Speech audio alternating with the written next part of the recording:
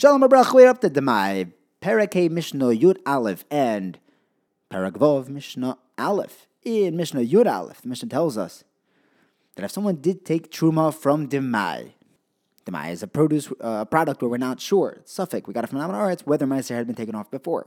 Now, if a person has two different sets of Demai, and he takes Truma off of one for the other, or if he has Demai and Vadai, and he takes off of his Demai to be Yoitze the Vadai as well. What he takes off is Truma. He called it Truma, so we have to treat it like Truma. But then he has to go back and take Truma again off of the other Demai or off of the Vadai.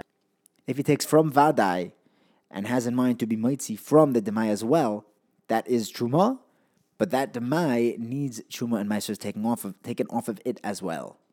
Because if the Demai had Meiser taken off of it already, it turns out that the Truma is Tevel Da'iraisa, so you would not be allowed to eat it.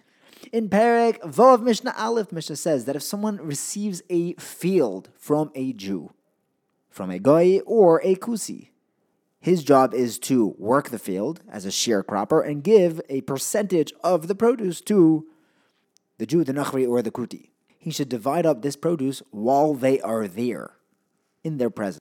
If someone rents a field from a Jew, he has to take off Truma and then give the owner who he's renting it for his chelek.